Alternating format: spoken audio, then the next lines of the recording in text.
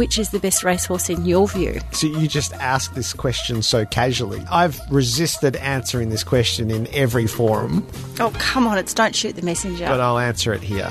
You just want young boys to grow up knowing it is not okay. Yeah. And not just violence. I mean, the whole kind of hashtag Me Too. Members of the Liberal Party who voted and raised that as a notion are fools and idiots and are to be dismissed. You'll be on the front page of The Guardian now. Well, I just think that is perfectly obvious.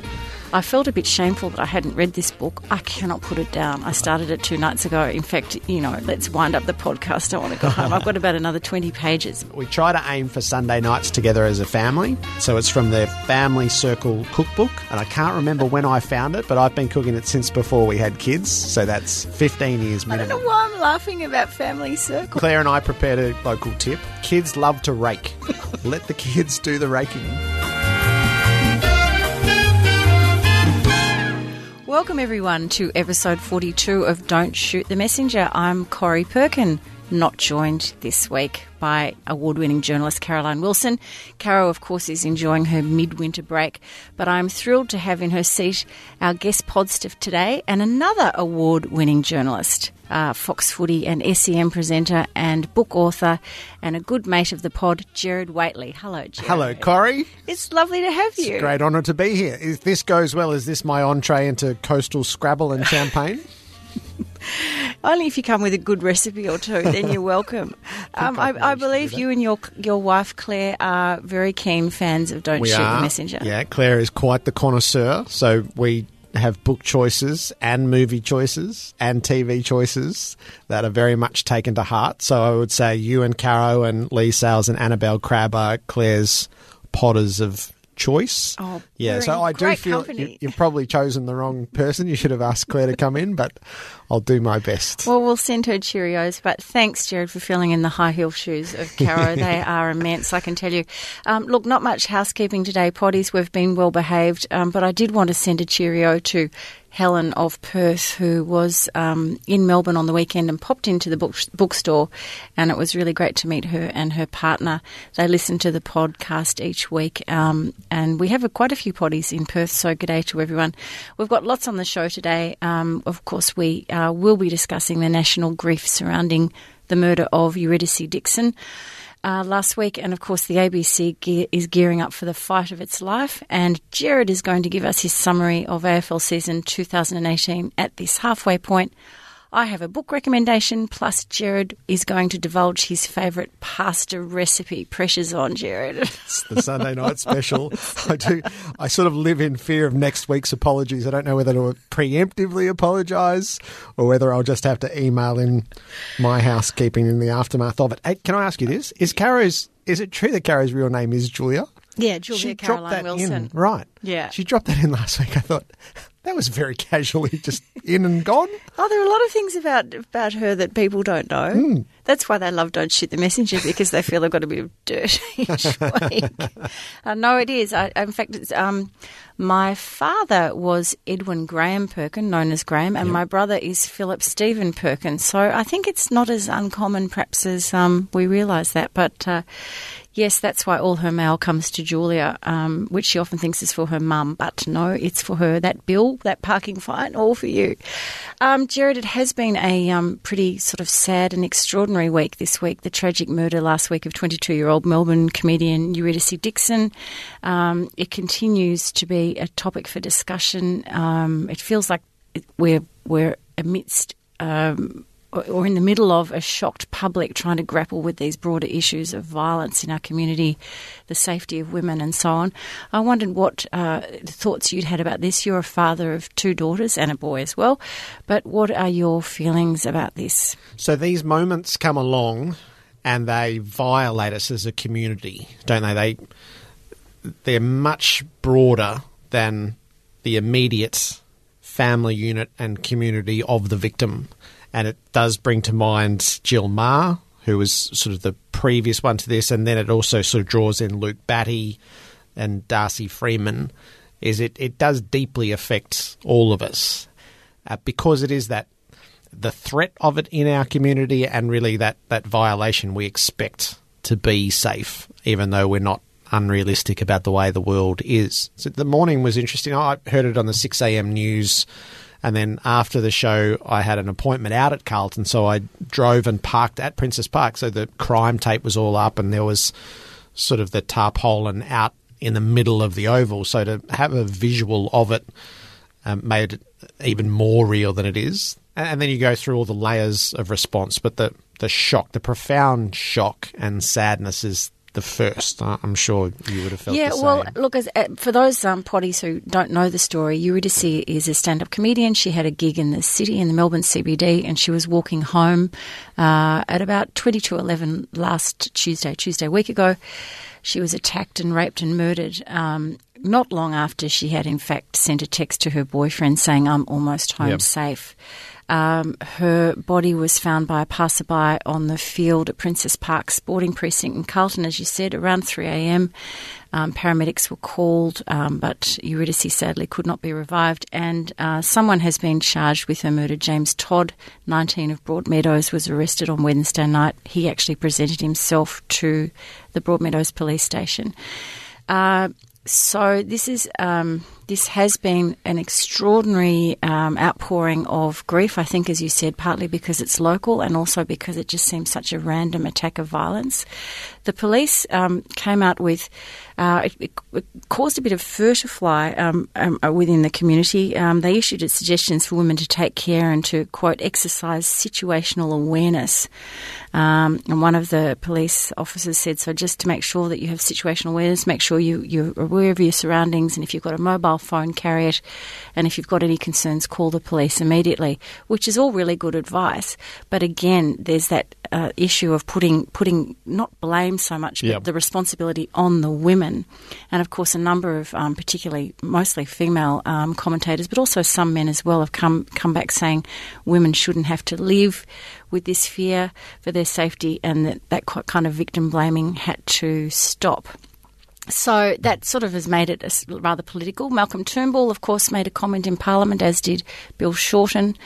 And I don't know whether you saw Gay Alcorn's piece in The Guardian, Jared, but she pointed out that more than 80% of perpetrators of murders and other violent crimes are men, and that Dixon's death had intensified a cultural debate about how boys are raised and contemptuous attitudes toward girls and women. So what do you tell your son? So the first thing is, I always think in a week like this is to listen first and then try to understand. So the police statement was made before the perpetrator was apprehended, so that there was a very real risk in the community. So I thought some of the extrapolation from that was a little bit unfair on what his intention was at the time.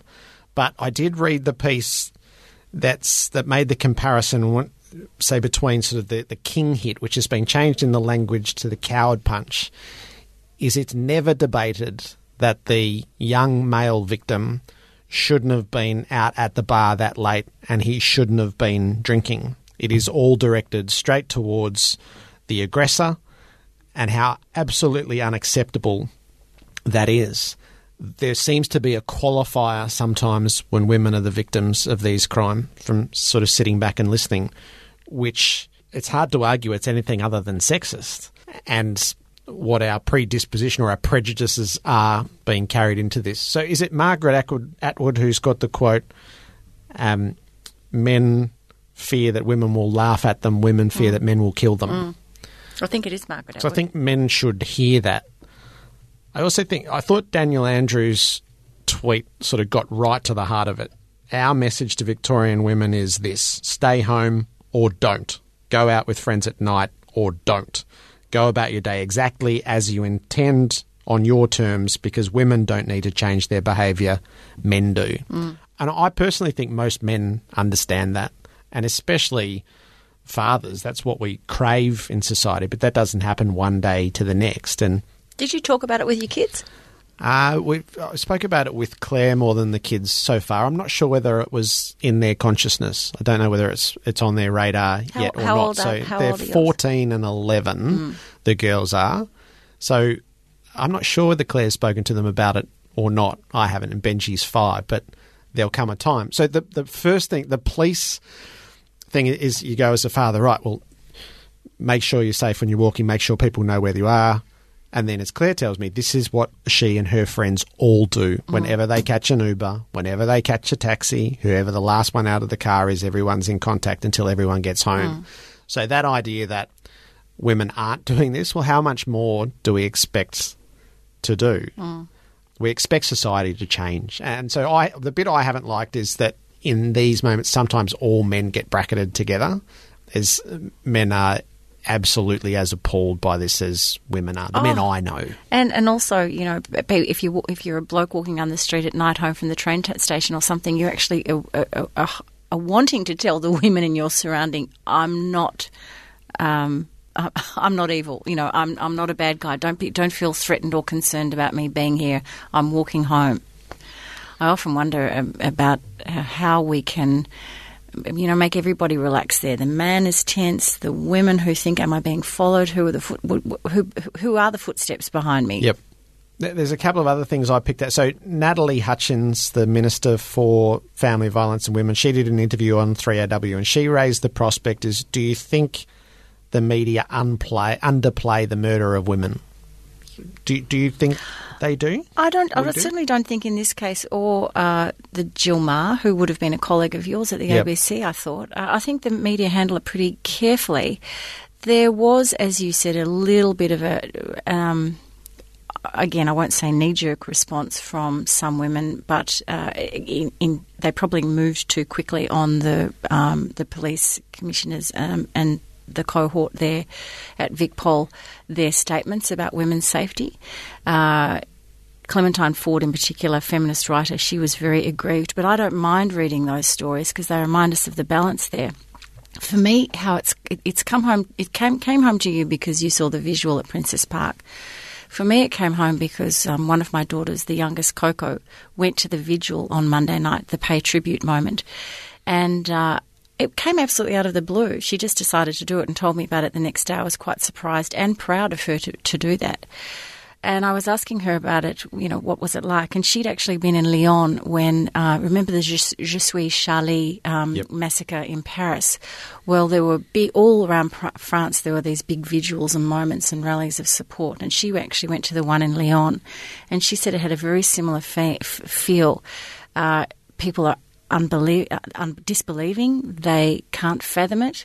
There's an incredible collectiveness of love and support. Nobody's really sure what of, but just of the community, all saying, you know, we are as at one and we are not violent. The demographic, she said, was amazing. She said, yes, there were women and there were a lot of older women, but there are a lot of men. She mentioned hipsters in particular. I don't know why. But she said, you know, younger blokes, uni students, and kids. That was the other thing. She said there were lots of kids, which made me wonder, is that an appropriate forum to take a child who's perhaps under the age of 14 or 15 who may not have heard about it or perhaps is not aware? You know, is it a good thing to – at what point do you educate your kids about this sort of thing? I'm not sure. Interested with your daughters. Yeah. So I would like our eldest to know about it as soon as she's ready to, and I would imagine that they will form their own view in a peer group, which is probably more powerful. What do they say? If you want to change the world, get to the teenage girls, and they could change the world together as they come through. So is that idea that Eurydice should have expected to be able to walk that path which she had done previously home safely? And when that doesn't happen, what does that mean to us as a broader community? It's not profoundly less safe now than it has been. Gideon Haigh has written those two recent books about Beth Williams in Certain Admissions and Molly Dean in A Scandal in Bohemia, which are gruesome murders of young women, which echo through Eurydice. They echo through Jill Meagher. So this presence and threat is part of our community and always has been. It's not been eradicated. Is it unrealistic to think that it will be eradicated? Probably.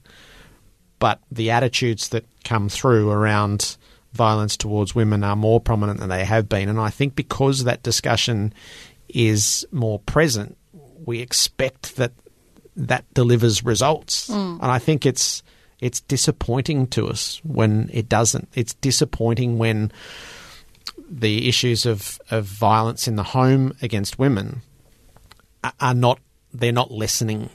How can we as a community have reached a point where the discussions are now open? There is a level of enlightenment, but it is not having a further effect. That's the change that we would crave to make, rather than one deranged person. There will always be one deranged person in our community, and police and authorities do their best to protect citizens from that, but it's unrealistic to think that that would ever be entirely solved. You just want young boys to grow up knowing it is not okay. Yeah. Don't you? And not just violence. I mean, the whole kind of hashtag Me Too. As Coco was saying, she feels that at the moment she's living through a time of protest. I'm quite envious of her because, when I was her age in the late 70s and early 80s, I don't think we protested against anything. Maybe we wanted the pubs open till midnight or something. I can't really remember. But, as she said, there's been the Women's March, which she marched in again. Anti-gun legislation in the States has been huge. Even here, live sheep and cattle export and domestic violence, of course, people are constantly, vocal about that.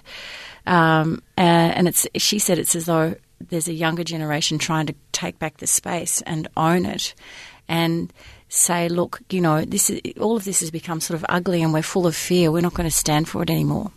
And when that generation inherits the earth... Yes. We hope they don't change. It will change, you would think. Yeah, well, we hope they don't change their attitudes for whatever reasons. Because I don't think women are the only bodies protesting in this. No. I think young men understand that as well. I don't think Me Too is restricted to an understanding of just female. And once you break those attitudes on the way through, I think what you would regard as the lingering from previous generations will either die out or become less prevalent, replaced by something else. So I guess our responsibility is to make sure what replaces it more adequately reflects what we aspire to. Yes, well, that's right. Well, that's why you and I have, and Miss Jane, our producer, have a responsibility to bring our young boys up, with all of these things in mind, and a much kind of more compassionate view, I guess, of the situation, the issues at hand, and so on. What I'm very perplexed about today, Gerard, is that I can't understand the attitudes of so many people, particularly on the conservative side of politics, who hate our ABC. Yeah.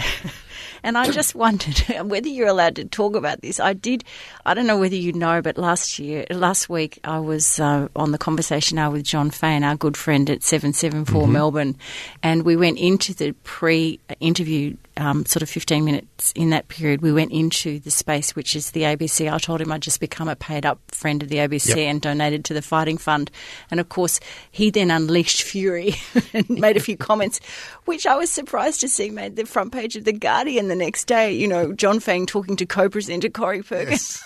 I thought, the crossfire. Yeah, that's right. But then so many things have happened. This is all because, last month's federal budget, the federal government announced that from 2019 they're going to cut $83.7 million, and this is, of course, after they've already cut in recent times news and public affairs funding by $43 million. Really, what is left, Gerard? I know you've left the company, but your pay wasn't that significant that it's made a difference. Bill Shorten has said that a Labor government, if elected, would reverse this decision.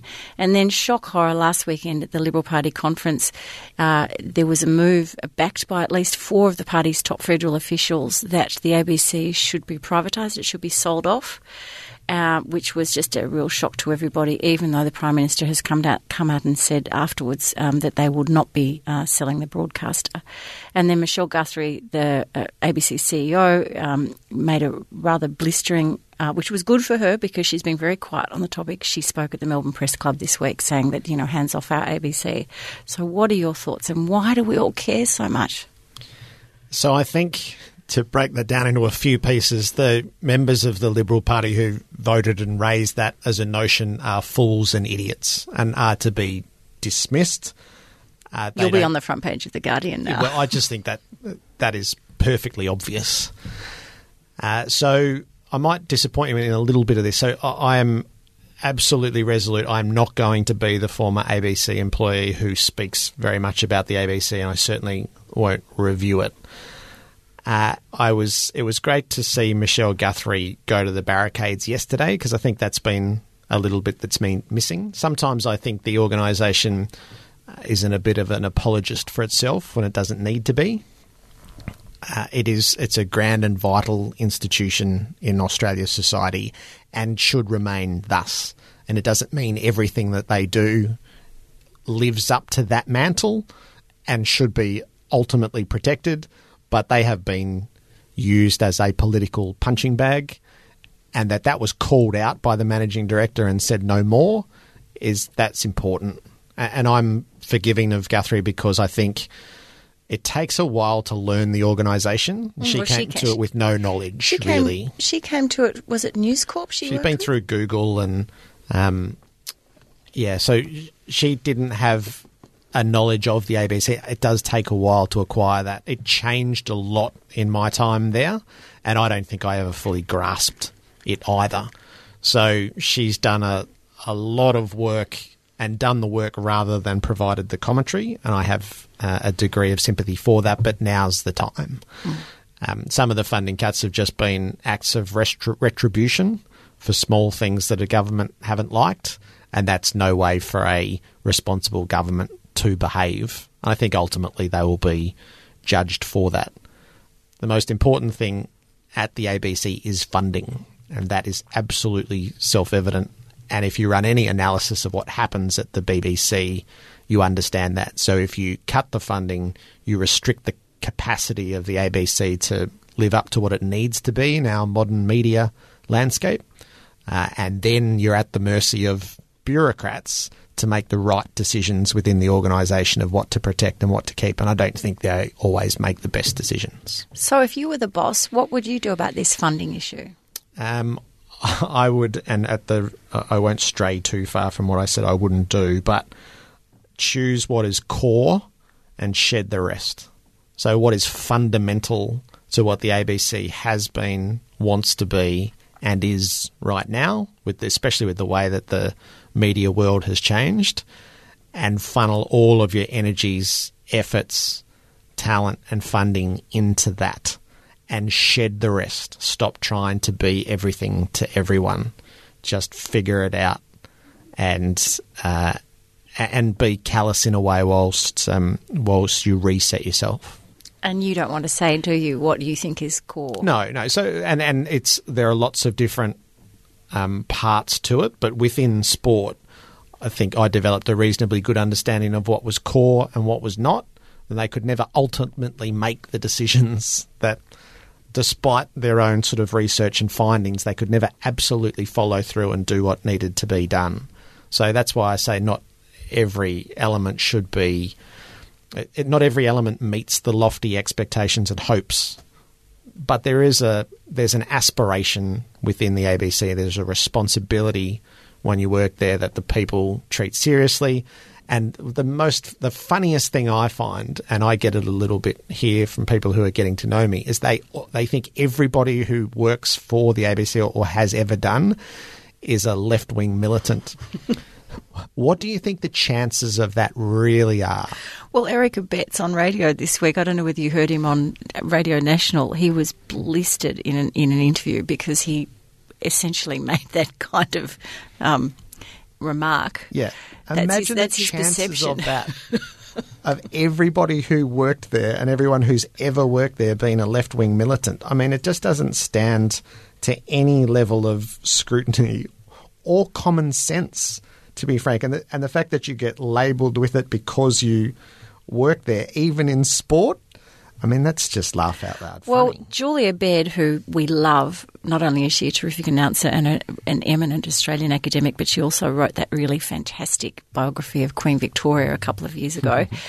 Julia Baird tweeted this morning and she said, this idea that there are no mainstream or conservative managers or producers or voices at the ABC is actually factually incorrect. Yeah. There are many, and she also said that presenters are scrupulous in keeping political views private and no one knows how we vote. And I just remember from my old days, running around the Age and the Australian, that you were never really asked about your political views. You were certainly, unless you were a high-paid columnist and you were encouraged to give your political views. You never revealed your political views or your stance. And it was actually in the journalist code of ethics and code of conduct that you must report things fairly and accurately. And I know that analysis and personal views have now come more into the reporting space. I'm not such a great fan of that, I have to say, especially when you're covering news stories. Keep your views out of it.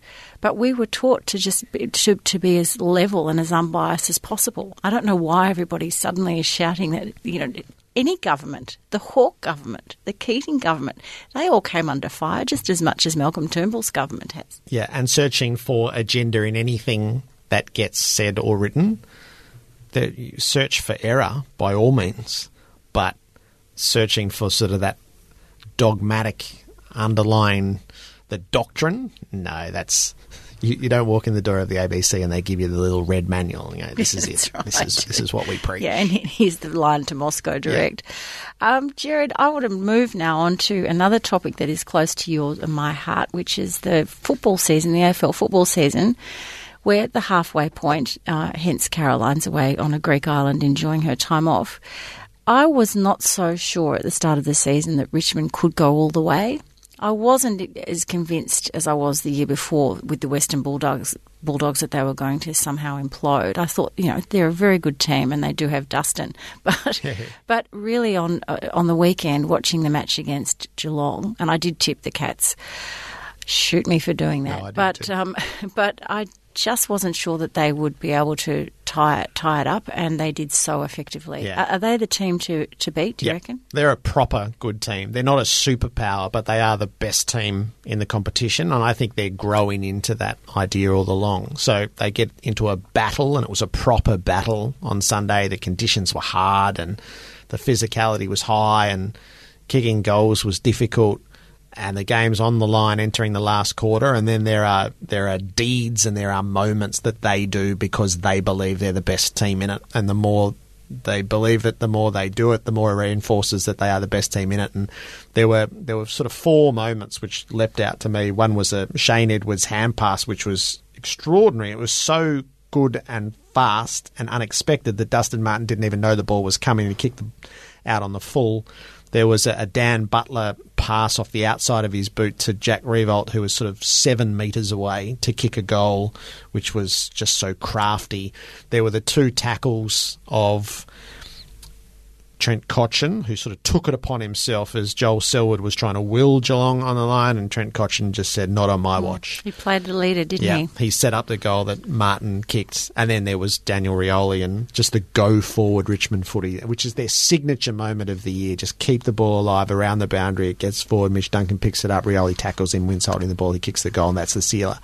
So they are growing more and more into the idea that they're the best team in it. They're a worthy defending champion. Richmond at the MCG is the best footy in it, which doesn't preclude anything else. I still think the rest of the season is wide open, and it could still provide a huge surprise. But we have a proper 1 seed, and a good comp needs the top seed.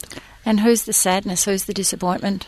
Adelaide's the disappointment because they've sort of disappeared without a whimper. And again, what do you think's happening? This is a story that will be written in hindsight because there's a lot that will have happened and a lot that will be going on, but emotional no one will stuff, really say. Emotional stuff, because they haven't been hit by a barrage of injuries. A few, both, but I think. Yeah. I think both. So how did they handle their grand final loss? Not well. Why and how? I will tell you that in about 3 months' time. What role does the camp play in all of this sort of sinister feeling camp? It's either the default position and the easiest thing to blame and analyse, or it's very real in undermining the camaraderie, the collective sense of purpose, which they no longer have. They changed their training program, which has led to injury, which has undermined everything they're trying to do on the field. And then what is the relationships like within the team, and what is the relationships like between player and coach? Only hindsight will bear that out. But you can say whatever you like, and then you can watch, and you watch season on the line, second half, Saturday night, not a whimper. So they gave up in the game in the top end against Melbourne, and they went without a whimper when it was all on the line. In a sporting context, sometimes you just say, I see it. So we'll understand this later, but this is what's going on. It's pretty grim to watch, I have to say. especially if you back for Adelaide. Yeah, and unexpected. Like, they lorded over the competition last year. They did. And Richmond got them at the end, but they were heavy favourites on grand final day. They dismantled Geelong in the preliminary final. They were set to win it. They'd played exhilarating, high-scoring footy all year. They were the clear pick heading in, and Richmond took them apart. And what's happened in the aftermath of that, losing grand finals is not easy to deal with, and I think Adelaide's become the most current case of that. And all the off-the-field dramas that you and Robbo talk about each night on Fox Footy and that we see unfold, sometimes when we're in the middle of a season, it's hard to see what's going to be the big issue or the one or two issues that will go on perhaps beyond 2018. Is there anything that's standing out for you? I know Caro, on one level, is very concerned about Tasmanian football. Yep. That's probably in a basket of its own. But what about you? The game itself. So the game isn't all that it can be, and nor is it all that we want it to be. And change is coming. So this is a real moment. I think this is a really positive discussion, even though people see it through a negative prism. But the spectacle of the game is poor this season, broadly speaking. And the AFL has previously recognised this. There's nothing reactionary to it. It's the first moment that I've been involved in the game where you go, instead of chasing what's going on here, they've gone from February, what's the best that the game can be and how do we help this? And I've seen at close quarters the work that has been done by the Game Analysis Group, Steve Hocking and David Rath and James Podsey-Adley, and the depth of analysis and clever thinking, thoughtfulness and care. It's care for the game. Honour the heritage, operate within the charter, help the game be as good as it can. Because anyone who says to me now the game has never been better, you go, you're not watching, or you can't remember, or you're so blinded by the idea of leave the game alone that you won't acknowledge what's before us. It's hard to get through a whole game. In your lifetime, what do you think has been the peak time? And so there's a trap in this. I don't want the game to go back to anything. I just want the game to be as good as it can be. So there's a period of footy in the late 80s, early 90s. And then there are a couple of teams who have played in a manner like Geelong of 07, 8, 9, Hawthorn of 13, 14, 15. But that's not the game. It's an entirety. You can't frame it through the best team of the day. But we have gone through a period of evolution that has led us directly to here, where defence outweighs all else. That is what's coached. We try to stymie what the other team is doing. So defensive efficiency is through the roof. Offence is through the floor. And we've crossed. And without intervention, it will never get back. The game is, at its best, it's a beautiful, thrilling, physical spectacle where the ball moves. The ball just doesn't move nearly as much anymore because of the construct that's been imposed around it. The game has a right to go, no, that's not what we want. So we'll pull players away from its starting positions, and it sounds more radical than it is. And I think once it comes in, we'll go, oh, thank goodness, the game can breathe. And the players who we all believe are fitter, stronger, hopefully more skillful than they've been in the past, they'll actually get to play the game to their full capacity, and that will return some of the spectacle that I think has been suffocated out of footy. Save our game. Set the footy free. Do you remember in 2016, I can't remember what month it was, but you came into the bookshop and you had a bit of a sad look on your face and you were about to go and visit Bob Murphy, the great bulldog and captain who was having surgery. He had acquired an injury that would see him out of the game for the rest of the year, and of course he didn't make it for grand final day, which is one of the great tragedies of modern football. Mm-hmm. But you were on your way to see him and you wanted to take him a couple of books. He now has a book coming out. Yes. Which is great. So I think it's a end of July, 30th of July release. And I have to say that Bob Murphy has written for The Age for several years, and he's also the author of another book. He writes like a dream. Yep. He needs no ghostwriter. Nope. But this book is called Leather Soul, and it's going to be published by Black Ink. And it says here, takes the reader inside his 17-year career, including his 3 years as captain of the Bulldogs, and the whole box and dice. You're a good buddy of Bob Murphy. is he working well with life after football? It would seem. I would say yes. So I've read some of the book, and I look forward to reading the rest of it. And it's every bit his persona, his take on football. So he's very spiritual when it comes to football. I think he's a really good antidote. We live in the age of analytics above all else, and AFL is not unique in that aspect, but analytics have taken over. Bob's got the symbolism to balance the analytics, and the spirituality in football is real. It was real in what the Bulldogs did. It was real in what Richmond did last year. So somewhere in the middle is where the possibilities sort of fuse, as you have to have the structure of football, but the soul and the powerful connection, which is what he always understood and he was able to convey. How did he use that in his way of overcoming what must have been immense disappointment? Yeah, I don't think he's totally over the disappointment. I think that will become real in the book. He doesn't sugarcoat that. So I reckon he was asked to walk a really hard line, as we were all, in a sporting sense, grieving for him and all looking at him to, I guess, to express the injustice of it all. We felt the injustice on his behalf, and we looked on him to sort of rail against it as well. And he had to hold his dignity and keep his place and behave like the captain of a football club that was about to achieve the best thing they'd done in more than half a century. And not be a distraction to the players. Yeah. And he ended up being a fundamental part of it. And we're so militant as because he didn't play, we won't acknowledge him as part of the premiership, and yet he's a central core to it. And that's what the Luke Beveridge gesture, which not everybody understands, and that's okay, is Bob's not a mainstream product. I think he was a connoisseur's choice who suddenly, through exposure, became the most popular footballer in the competition by public vote. You know, everyone who's voting for him, I don't think really understood him or where he's coming from. He was he was the offbeat look at footy. So when he retired from the game, my hope was, he's not your average ex-player. Don't put him in the average ex-player's role. Don't make him a boundary rider.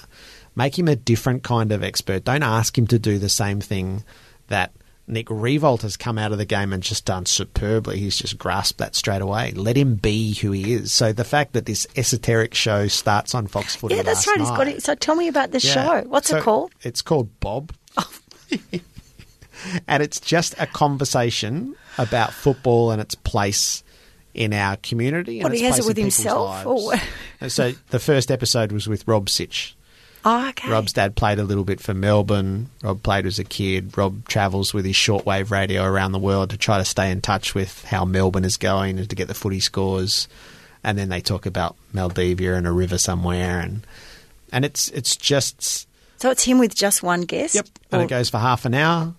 And Nat Fyfe, Julia Gillard, Tex Perkins, just people who are connected to the game in various different ways. And it's just a conversation. And it doesn't pretend to be a headline grabber, but it's everything that is warm and comforting about the game. So sometimes we get lost in the combativeness of it. And warm and comforting about Bob too. Yeah.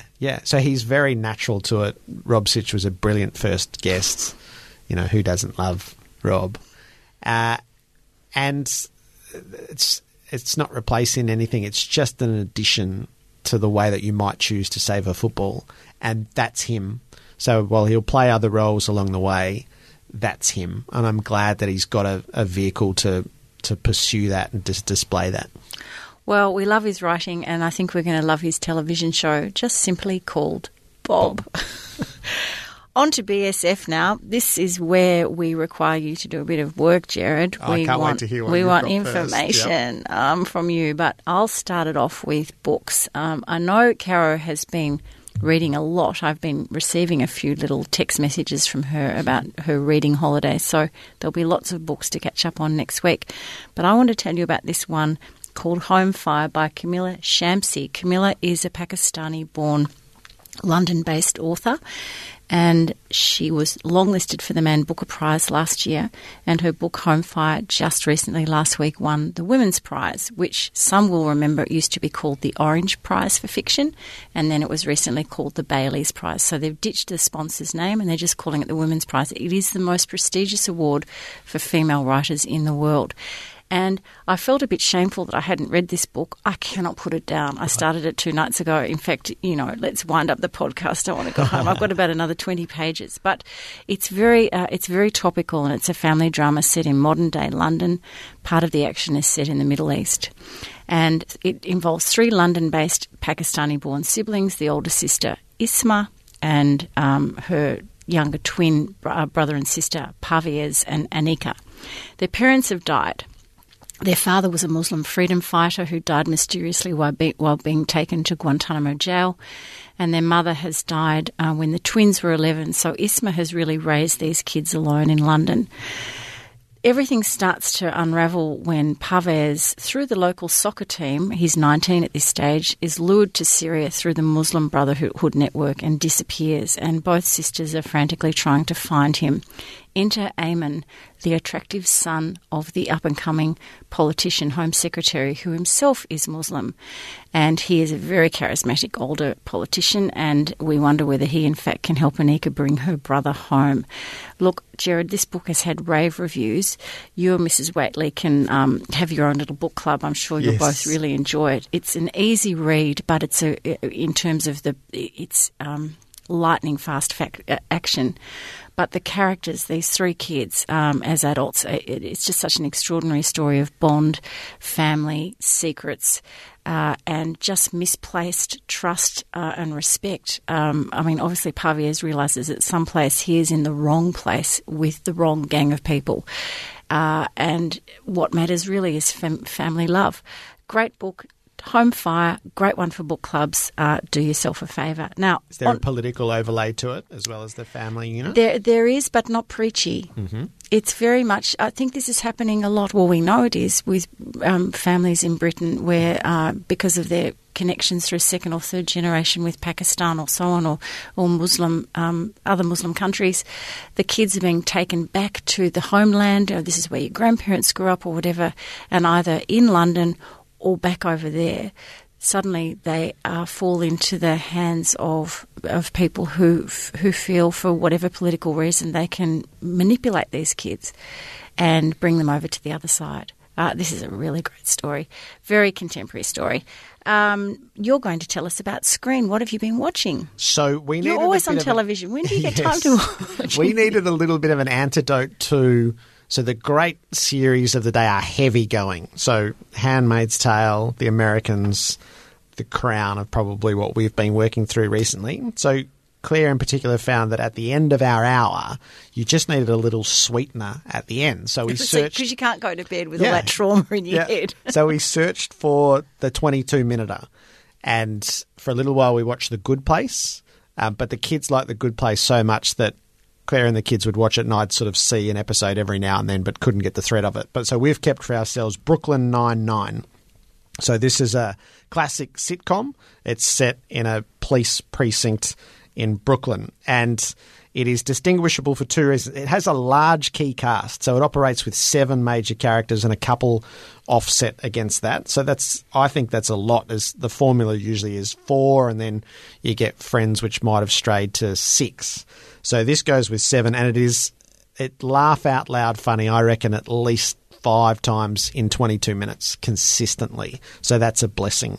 The central characters hit all the right caricatures, because a comedy mustn't it? You've got to know exactly who you're watching and what their interactions are going to be. So Peralta's the central character. He's a cocky young detective who is too cool to wear a tie and won't conform to convention. So he's a rebel, but he's the best detective in the place. His counterpoint is Santiago, who's the young female detective who's earnest and competitive and seeks to be the teacher's pet. She wants the approval of the captain, but she likes the sparring with Peralta. And as it goes along, there's a clear spark between them, which is unresolved early in season 2, which is where we're up to. Captain Holt is a gay police captain, the only one in the NYPD, who is completely deadpan. And most of the jokes around him is to whether he's being funny or serious, and no one can read him. He is excellent, and the whole show sort of he's the centre point. Everything revolves around him. Boyle is the hopeless sidekick. Diaz has the mean exterior, and Boyle has a thing for her. She's got, it's revealed, sort of the heart of gold as it comes along. It's all front. Hitchcock and Scully are the two incompetent detectives for the cheap laugh. Gina's the ditzy secretary who's spiritual and hilarious, and Sarge is the bodybuilding department head who tries to keep them all together. So they have sort of set-piece episodes. Sometimes there's one at Thanksgiving, one at Halloween, one at the captain's birthday. And the captain's birthday's particularly good because the precinct drops into this world where the captain is exactly as he is, except all of his circle of friends and partner think he's hilarious. So he's still delivering in the same manner, and they're all rolling around funny, and everyone from the precincts, we just still can't see it. Its hit rate for laughs is perfect. That's pretty good. Yeah, and it's a lovely antidote after the heavy going of the quality dramas that have been made at the moment. Well, there is a Netflix syndrome. So Netflix, you would have heard of this. They have tracked that when people come off a 6 or 8 or 10-part series, they go into decline. They have a mournful moment. Yes. And they're exhausted. Or both. There is exhaustion to some of these series, isn't So they there? go off Netflix for a period, I think of average it's something like 9 days or 14 days or something, but they go off. So they've logged people. So they keep you, they don't hammer you. You'll know that you're never hammered, but then after a 2-week period or something, it will start appearing in your inbox. You might like this or you might like that, but they know to just not hassle you. It's all been worked out and measured. It's hilarious because I find that too. You come off something that is exhausting and you just can't go near the television for another, I'm trying to negotiate with Claire the second season of The Handmaid's Tale, which she acknowledges is great television, but it's just so heavy going. So for the time being, she won't watch it during winter. And I get that. So once the weather turns, I've kept it there. We'll be watching, hopefully, The Handmaid's Tale. Have you done Grace season. and Frankie? No. Oh, you've got to do that. That's a half-hour format, light-hearted. That would do you well. And they're pretty clever, Lily Tomlin and Jane Fonda. Yep. They're pretty amazing. I'd suggest that one. So where do we find Brooklyn 99? On Netflix. Okay. Yep. There's a tip. Now, Jared, you have a recipe. I do. So is this Claire's recipe or your recipe? This is or is mine. that a really sexist thing to say? No, this one's mine. I found this, and this is my dish. So we try to aim for Sunday nights together as a family, and more often than not, work doesn't intrude in that, and that's sort of the boundary is, no, Sunday nights has to be for dinner. And so I cook spaghetti Creole on those nights. So it's from the Family Circle cookbook, and I can't remember when I found it, but I've been cooking it since before we had kids, so that's 15 years minimum. I don't know why I'm laughing about Family Circle. Yeah, I don't know how we come. It must have been either a wedding present or an engagement party present, and I don't know how I decided that this one. But our first home was Carnegie, and I've been cooking it since we were in Carnegie. So that's we've been married more than 20 years. So do I give the recipe? Please Is that how it works? Please do. So it's and any little tips aside, Okay, so I've sort of become quite good at this where I don't need the recipe anymore, which is a bit of a triumph when you don't actually need any guidance anymore. So 60 grams of butter into the pan, prawns, half a kilo of prawns. We get sort of 600 grams for 2 adults, 3 kids. Shelled, deveined, so I get the prawn cutlets. It just takes out most of the work. Fry the prawns, just get them how you like them, take them out and put them to the side. Then it's a tin of peeled crushed tomatoes, 100 mils of wine, a pinch of black pepper, a white wine I should have said, 2 tablespoons of curry powder, a standard carton of cream, 300 mils. Oh, it's not good for the diet, Jared. But it is delicious. And cook all of that up for sort of 10 or 12 minutes, do the spaghetti on the side, and then either get a big bowl, spaghetti in, prawns on the top, and pour the sauce all over it, or mix it up in a big saucepan and shell it out from there. Parmesan cheese, obviously, in while you're cooking, and then a bit of garnish parsley on the top. And it is... and then a breadstick with it so you can get really fat and mop it up. Especially during winter. It's lovely comfort food, I reckon. And the kids They love it. They've always loved it. I suspect that's got more to do with this is the meal we have when we sit down as a family. But, yeah, so that's our Sunday nights. Well, Kara and I will be around in a couple of weeks. Okay? Nice. And starters is oysters, half a dozen oysters to get going. Do the kids now like oysters? No. Oh, bless your heart. Not yet. You know, there's that turning point. There is that turning point when your kids won't go near them. Yay, more for us. And then one day they discover them. Lissy's 11 and she's got gourmet taste. She tried them, I reckon, about 3 months ago and just couldn't get it down. So and it just spat it straight out. It was hilarious. There you go. No, one day, but not yet. So we'll just have the oysters over You here. kind of love the idea of them eating oysters because it means oh so sophisticated. Like goat's cheese, now they get it. I can wait. But then it's right. $28 a pot for a dozen. It's an expensive taste. Gerard, I know that you're one of the nicest, kindest, warm-hearted, happiest people around, but you are grumpy today. I'm grumpy.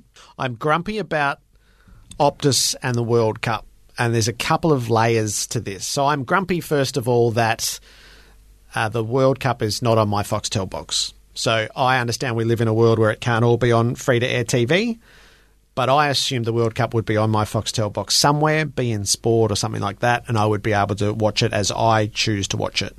It's on a streaming service. And we in this country are not ready for major sporting events to be on a streaming service. And guess what? The streaming service didn't adequately work, which was the greatest no-brainer of all, that on Monday morning there would be widespread fury around buffering, around not being able to log in, about not being able to get a single minute of it. The second layer to this is the disappointment that in this country in 2018 we are not technologically advanced sufficiently to be able to deliver a product like streaming the World Cup to the homes. And this is a long-term failure. We have known for the course of my adult life that technology would be the key driver of what we regarded to be the clever country, and we have no claim to anymore. It's not rocket science, is it? No.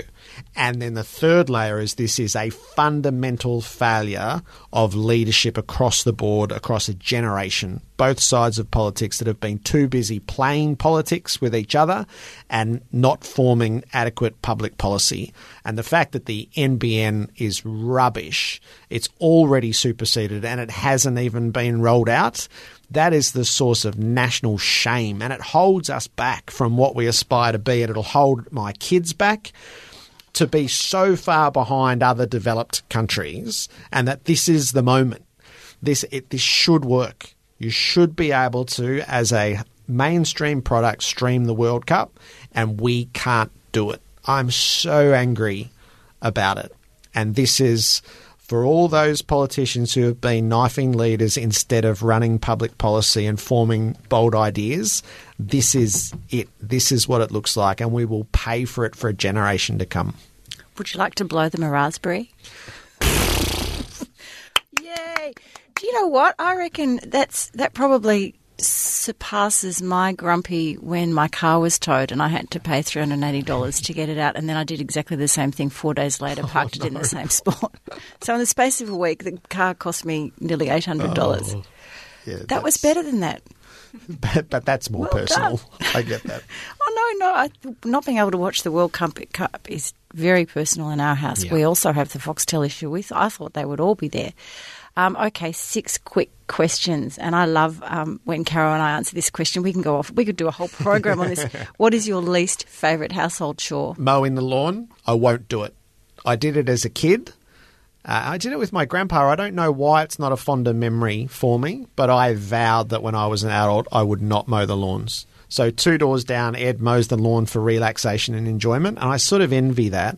And Simon around the corner, he's got 3 lawn mowers, and it's just, I will not do it. I'll never mow the lawn. There is such a thing as lawnmower politics.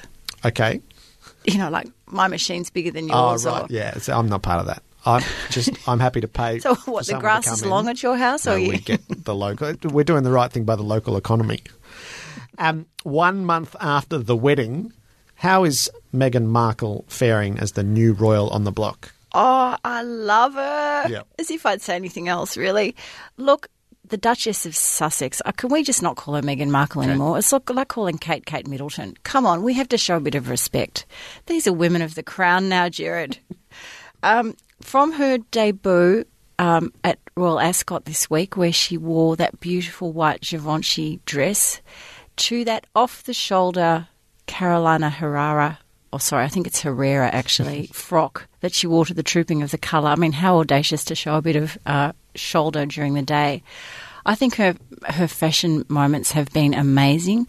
One pundit who writes for one of the Sunday Express or one of those English papers said that she believes the reason why Meghan is sticking to this colour palette of beige and white and pale pink is because she's very respectful of not upstaging the Queen, who of course is always in coral or turquoise or citrus yellow on opening day at Royal Ascot. That's right. Oh, you watched? Oh yeah, I love Royal Ascot. I don't mean the race, Jared. I we mean watched the procession down the straight. I just think she's doing a great job. I was a bit upset that she's now, I was upset that she had to wear stockings and that the first lot of stockings she wore to the Prince of Wales' 70th birthday were really too pale for her skin. Could somebody not have acknowledged that now we have a person of colour and mixed race in the royal family, so let them wear a slightly darker tone. I can see that you're on my page with that. You absolutely agree with that. There's that lovely photo of her with the Queen from early they in the were week. giggling. They went to a function together, which I think is a really lovely tradition that the Queen takes them out. Now, Jared, Andrew Rule, who is a dear friend of the pods and ours, has a new book coming out in October on Winx, the amazing racehorse. You wrote a bestseller a couple of years ago. In fact, we had an event at the shop for you on Black Caviar. I wondered which is the best racehorse in your view. So you just asked this question so casually. This runs right to the core of who I am it's like asking which is your favourite child in a way. So I've resisted answering this question in every forum. Oh, come on, it's don't shoot the messenger. But I'll answer it here. Winx is the better racehorse. What she's been able to do might be unrivaled in terms of the CV she's accumulated. And the fact that she's done all of this and she's won 25 in a row. So Black Caviar's thing was the streak, which amassed to 25, which hadn't been done around the world since centuries ago. And that Winx has been able to do that as well as everything else. She's the better racehorse. Like, I always thought Frankel was a better racehorse than Black Caviar. But Black Caviar had something different going, and that idea of invincibility and sort of the thesis of the book is why did she connect with people in the way that she did? That heart. Yeah. So she connected with people in the way that Phar Lap connected with our grandparents' generation. But just in their pure racing deeds, I couldn't with a straight face maintain that Black Caviar is a better horse. Kim Jong-un, you heard it here, folks. Yes, arrived in Beijing less than a week after meeting US President Donald Trump. Should we be surprised and alarmed? I can't believe you're going from Meghan Markle's pantyhose colour to Kim Jong-un. Look, of course everybody should be worried, but did we think that he was not going? He's been to China 3 times, I think, this year. So he has obviously gone there to dib-a-dob or, maybe have a laugh. And say, maybe a laugh. I like the idea of a laugh. And say, you'll never guess who I met last week. He's a crackpot, this President of the United States. Something's going down there. But no, I suspect they're probably having a bit of a chat about the surprising US decision to suspend military drills with South Korea in the China Sea. I would have thought that would probably be a hot topic for conversation. So there's a lot going on that we have no understanding of. I think we hope the world is edging towards being safer under Donald Trump's sort of mad genius, or we're really in this spot where, I don't know where this is leading us. And the way I'm glaring at you now, what side would you think that I was on? Don't get me started on Trump. Because I know Dennis Rodman is in the Donald Trump camp. So you've got Dennis Rodman, Kim Kardashian, Donald Trump. I'm not siding there, probably ever. They can have a party on their own. Now to another surprise question, because we often talk about this as well on our podcast. Paul McCartney's birthday is this week. Mm-hmm. He's 76. That makes us feel a bit old. What's your favourite Paul McCartney song? Oh, so I'll tell if you tell. So Paul McCartney's not my long suit. Okay. But Live and Let Die, which I will confess I know more from Guns N' Roses than I do from Paul McCartney. But I know it from the Roger Moore Bond movie. And that's probably in the best 3 Bond theme tracks, I would have thought. Yeah, but do we really consider Bond theme tracks proper songs? For the purpose of this exercise, yes. Okay. So give us a more purist view. Clearly not your strong suit. No. Well, as I said on the pod a few weeks ago, because Paul came up, he did that wonderful interview with Lee Sale where she was probably like me, really, just couldn't say a word. She was just giggling like an idiot and then ended up saying, I've been in love with you all my life. Yes, I agree. Maybe I'm Amazed I really love, which he did not long after he left the Beatles. But when he was with the Beatles, I think you can't go past Blackbird as a beautiful song and Hey Jude as some sort of theme or anthem. I think Caro said Eleanor Rigby from memory, didn't she? I can't remember. Jane's looking confused. Anyway, we love most of what he writes, but he wasn't my favourite Beatle, I have to say. Okay, I can sense my first apology there. I'll just mark that with an asterisk. Your crush of the week. This is such an eclectic mix, Corrie. Who is your crush of the week this week? I do sometimes go for politicians. In this case, I'm going for a politician's wife. My crush of the week, Gerard, is Laura Bush, former First Lady, because she came out and made comments about the Trump administration's zero-tolerance illegal immigration policy regarding the separation of families on the US-Mexican border. So she basically said that all these kids, little ones, even as young as 18 months, that are being ripped from the arms of their parents and stuck in a pen, it has to stop. Now, Laura Bush rarely engages in any sort of discussion, and in fact, during her husband's 2 terms, she was known for her discretion. And even when his ratings were so far down the toilet, she remained around 90%. So they love her, and for her to come out a pure, true blue Republican and have such a personal crack at the president, I think, yippee yahoo. Cruel and immoral. Oh, what a shocker. Yeah. Yes, I agree. And Gerard, my good local tip today, I have a present for you. Oh. Do you play golf, Gerard? I have and I will. Oh, my God, where's my thing? So, this here, in this little packet, they're called hand warmers. Okay. That's your present. So tell me about hand warmers. So hand warmers, well, you don't have to just be a golfer. It could be anything. You could be walking to school and it's freezing cold in Melbourne. You could be playing some sort of sport or going to the footy, standing in the outer and your hands are freezing and you forgot your mittens, Gerard. What would you do? Stick these in your pocket. Yeah. So you undo them, you shake them around, you stick them in the pocket and magically they warm up for 10 hours. I have a friend, Val Hallimore, who I played golf with not long ago, and she had 2 in her pocket and she melted her lipstick. They're so hot. Maybe our cricketers in England could pop these in their pockets. Possibly. Anyway, these things are not all that inexpensive, usually $4 for a packet. But my husband, Pete, who loves a bargain, went over to Chemist Warehouse in Heidelberg and he picked up 5 packets. There are 2 in a packet, 1 for each hand, for $5. So you know what? There you are. Look, just keep your hands warm. Like Claire and I prepared a local tip. Kids love to rake. And they're surprisingly good at it. Let the kids do the raking. Just get the bin out, open it up, send them out. Kids love to rake. This is not just true in our house. It was apparently true up at Kitchen Garden this week in Prep. But do you remember when we used to rake, we were allowed to then put a bit of petrol on and light a bonfire. The world's changed. We're not allowed to do that anymore. Oh, Gerard, I have enjoyed this so much. Do we have to have Caro back, Jane? Really? Do we? Please? No. I like having it with Gerard. Thank you very much Corrie. for filling in. It's been so lovely. And Claire in absentia, you've popped up probably more than you've realised or want to be involved. She cooked Caro's prawn pillows for our royal wedding party a couple of weeks ago. I heard you cook the prawn pillows. No, I reached out to get the recipe. Claire did the cooking. They were a great hit. Were they? They were. Oh, well, maybe we'll have a prawn pillow bake-off. Thank you to all our wonderful gang out there in Pod World for listening to Don't Shoot the Messenger. We love all your comments. We appreciate you listening. Don't forget to rate us via Apple, iTunes and Facebook because it does help other people find our podcast, and we love getting your feedback via all the usual places, the email, the Caro and Corrie Instagram account, da-da-da. Gerard would like to hear from you too personally for anything that you send me a list of apologies. That's right. And Gerard, what do we say? Don't shoot the messenger, Corrie. Don't shoot the messenger.